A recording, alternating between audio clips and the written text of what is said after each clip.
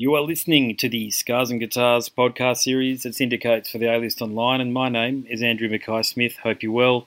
It's been a while between episodes. There just hasn't been a lot to promote, unfortunately, because of this bloody COVID thing. But you're about to listen to a conversation that I conducted with Ivar Bjornson from Norway's Enslaved. Now, the reason for the chat with Ivar, it's my second conversation with him, but the catalyst this time around is the album from Enslaved that will be released on October 2nd, titled Utgard. I hope I pronounced that correctly. Utgard. Anyway, here he is, Ivar Bjornson. Hey mate, how you going? All good, man. How's the interviews been going with us Aussie types, mate? Has it been going all right? Very well. You guys are very on time, which is something you should do, like classes for the European ones on like timing your interviews. Oh, is that right? Is it? Do you think I've had a few conversations with people about this because you're speaking in English. Do you think that some people from some of these European countries, they don't have a good grasp of the language, so they're far too direct and they're just not polite in the way that they ask questions?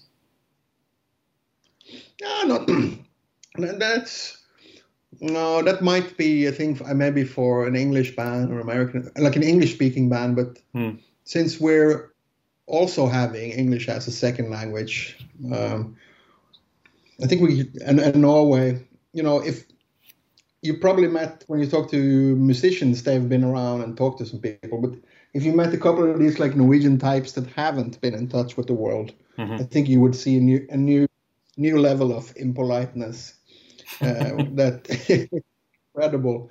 Just this whole thing about like please or thank you, whatever, is like totally alien to some of them when they go abroad. It can be quite amusing if we're somewhere eating in the UK or something, and there's like these Norwegian rednecks next there and they're trying to order a meal or whatever. Norwegian rednecks. I love the iconography there, mate. That's given me a new perspective right there. Yeah, we all got our things, but it's all good. Yeah, it's all good. Fair enough. Yeah, look, I've just finished uni actually, and there were you probably know there's a bunch of people from Norway, and I know Sweden isn't Norway, but it's Scandinavia, and there's a bunch of people from Sweden down here as well. So we're quite attuned to the mentality. I've got to say, I probably would say that, particularly here in Queensland, in terms of Scandinavia, and I'm going to lump Scandinavia into Europe here, but in terms of Europeans, I'd say that there are almost more Scandinavians and Dutch in Queensland than there are any other types of Europeans outside of the Brits. So I think we've got a bit of an insight already. I've certainly done plenty of classes with Norwegians actually, and yeah, it's always it always impressed me how polite the Norwegians were, but also smart as well. Like, just not dumb. I don't think I've met a dumb Norwegian, I've got to tell you, which is why your redneck comment was so hilarious to me. Yeah, we're hiding them up here, man. Well, they can stay there. We only want to get people like you and the people that I've met. There you go. So, mate, I better kick things off. But before I do, mate, how much time have we got? Have we got about 20 minutes or so? Yep, exactly. Sweet. Okay. Look, Utgard sounds like yet another worthy album from Enslaved. But it's actually a 15th, which I find amazing because when you think about the odds stacked against any band, yet alone a black and Viking metal group from Norway, you'd think that you wouldn't make it this far, but you've done it against the odds. So I must ask, do you feel a sense of relief, or is it a sense of accomplishment that the public will finally hear Utgard on October 2nd?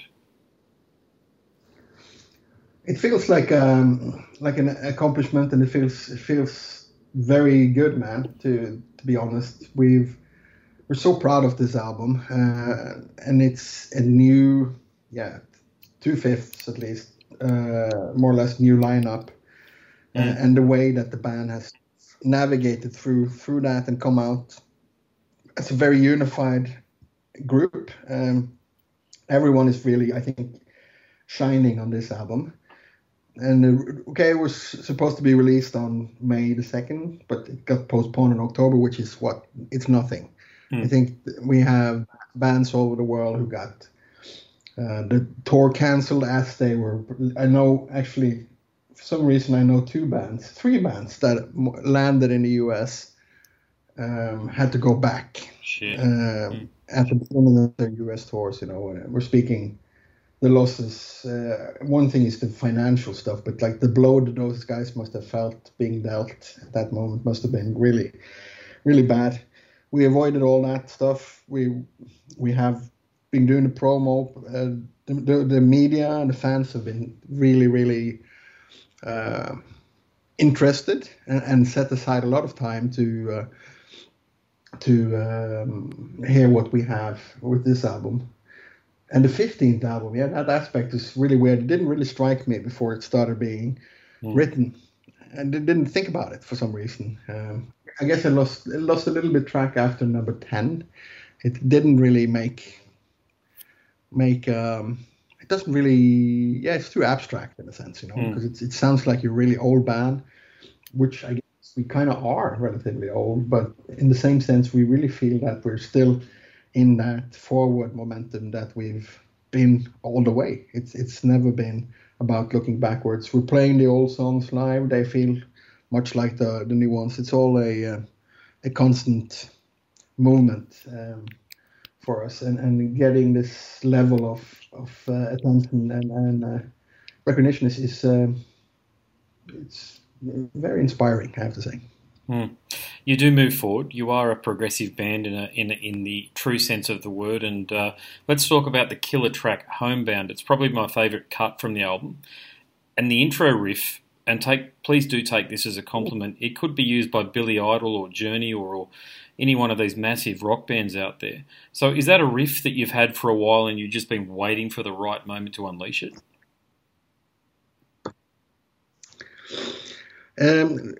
It did appear within this writing cycle, yeah. But I wanted to.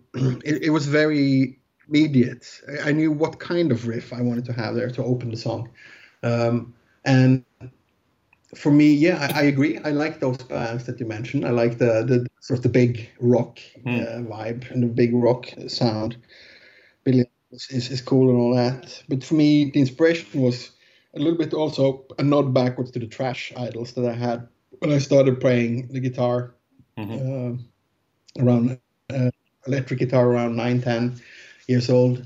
Those kind of riffs, like the open string chugging, it was just something that was so important when I got into that. It felt so energetic, this kind of vibe, and it was really felt really good to go back there in a sense and just do it. It's simple, it's effective, and it's energetic, and it's a really good way of opening a song. I definitely agree on that. And look, something else about Utgard, and I've watched your video there that was released by Nuclear Blast. I love the way they're doing so many of those sorts of things these days. But you talked about Utgard as a Cowards concept album. So look, I do host a podcast series, so many people listening, they may not have seen your video on YouTube discussing this subject. So can you explain the concept? Yeah, what I meant there was that we've done a bunch of. We always ended up talking about that on the previous albums that we have.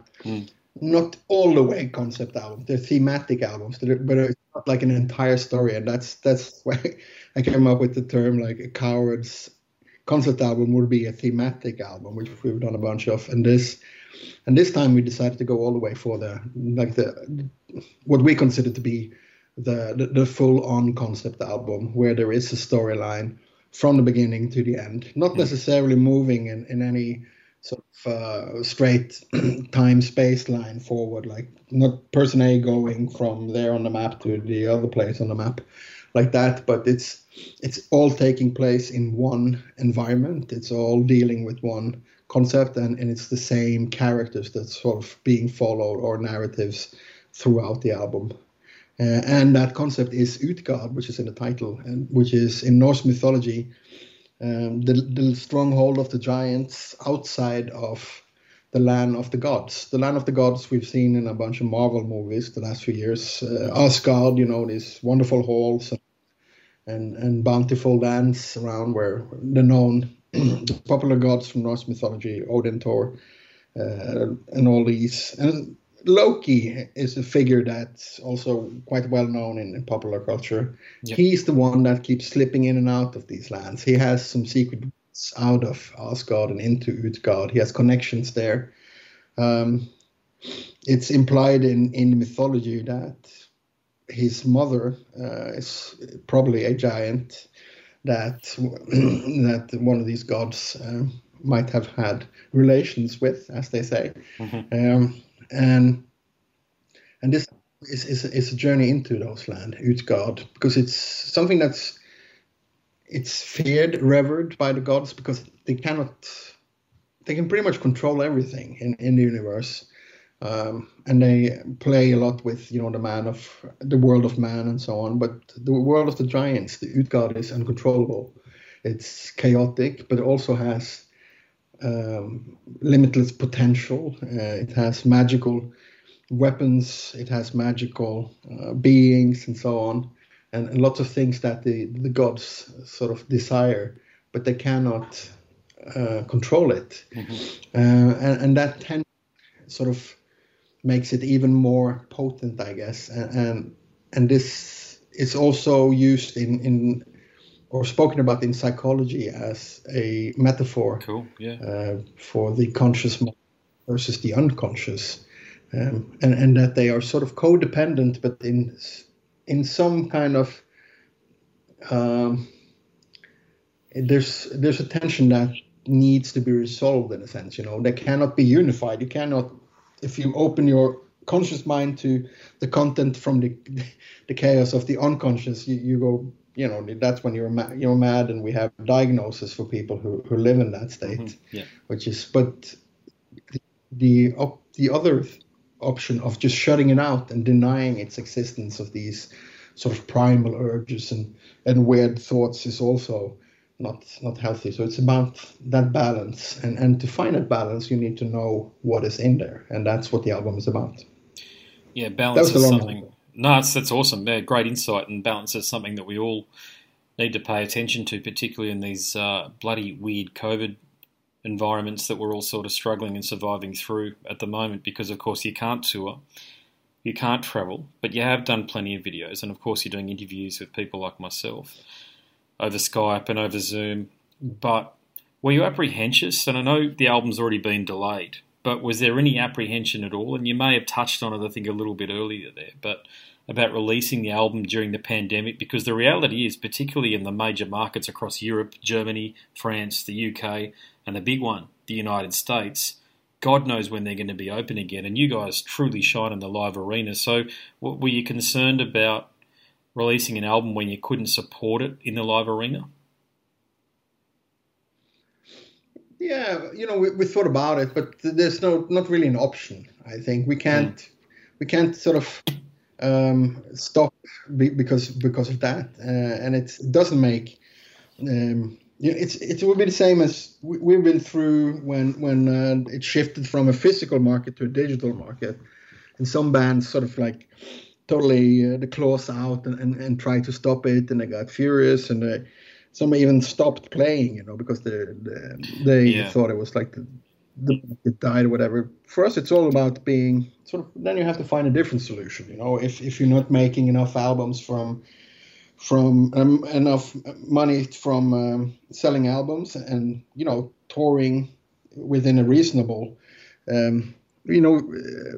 amount, then you have to find some other work on the side and do. We've never been strangers to that, and now that stuff is sort of leveling out, and we found a good balance. And now COVID comes along, and the live thing shuts down. Okay, then we do some digital things, and those have always been ways to get the music out there. So no, not really concerned about it. More like we felt really lucky that the album was done, that we were able to sort of launch it, and we feel that we're really one of the lucky ones, and we're doing the best out of the situation. If this means whatever territory is not doing as well because we can't support it with the tour, well, so be it. That was the year everything was shut down, and we kept going, and then we'll see how it pans out. Right now, we're more concerned with being feeling the privilege of getting all this attention with the launch of the album than to be bummed out by not playing live. Yeah, you've always had killer releases. Yeah, so look, I've got to ask. I'm going to continue down this COVID path just for one more question at least. But look, what are your thoughts on the whole thing? Do you think it's an opportunity? Because I'm not a conspiracy theorist, and I'll say that up front. I think it's real. But do you think it's an opportunity for some governments to, say, catastrophise and introduce a raft of laws and measures designed to control citizens? Or do you think that by telling people to stay home and closing businesses for the duration of the pandemic, that was actually the right move? I have no idea, to be honest, because I can't really just illustrate. We've talked about Norway and Sweden. Sweden is a good example of that. How much bad press they were getting from their keep stuff open policy, and now people are like, oh, maybe Sweden was doing the right thing. Maybe Norway was. Yeah, why is Norway now? Germany is getting all these protesters and. I don't know. People are doing the anti-mask thing. Like, then I guess I see their point, but then maybe they should be protesting, the traffic light system also, because that's also putting a lot of restrictions on freedom. So I think, sadly, governments, a lot of, and they're not all the same, but they will use a lot of the opportunities they get. They will use for whatever ambitions they have. And I think those ambitions it's pretty clear that that's not driven by some warm, fuzzy thought about how every man and woman's lives are for the best, It's, I think we're beyond that point. And I have no idea which strategy was the best. I like your point, though. The governments use whatever they've got available to them at the time, and there's another point around that, which I think it was Churchill that said that never waste a good crisis. And I think there's a government here in Australia, a state government here in Australia, the Victorian government, that's definitely doing that. Has something in the vicinity of 5 million people in extreme lockdown, like level. I think they're global levels, meaning that if I say level 4 lockdown, it's the same as what it is in Australia, as what it is in the US, as in Norway. But people can't even leave their homes for longer than 2 hours a day at the moment, and. Yeah, it's incredible to think about the lengths that governments have gone to restrict the outbreak, so to speak. But there's a lot of pushback happening at the moment, saying at what price is too great, if you like. And I mean, I know you're in a band, but you're a musician and you tour. You meet people. You're not necessarily a citizen of Norway anymore. You're a citizen of the world because of the volume of touring that you've done. So you've seen things, and you get what people are like in all corners of the globe. And at the end of the day, mate, none of us like to have our movements restricted, especially for this length of time. And with so many elections coming up, state elections here in Australia, and of course the big one, the United States election, the presidential election there, mate, I pray for our friends in the United States, brother, I can tell you, because I think either way there's just going to be absolute chaos. Yes. It's rigged for a bad ending in both cases, I think. Which is very sad for our friends in the US, and I think we're seeing the consequences now of this sort of this when politics and everything has just become sort of everything is against something, everything is a protest in a sense, everything's a reaction against something, and then at some point you just lose track of what is anything for anymore, and that's. Yeah, that's going to be a challenge, to say the least.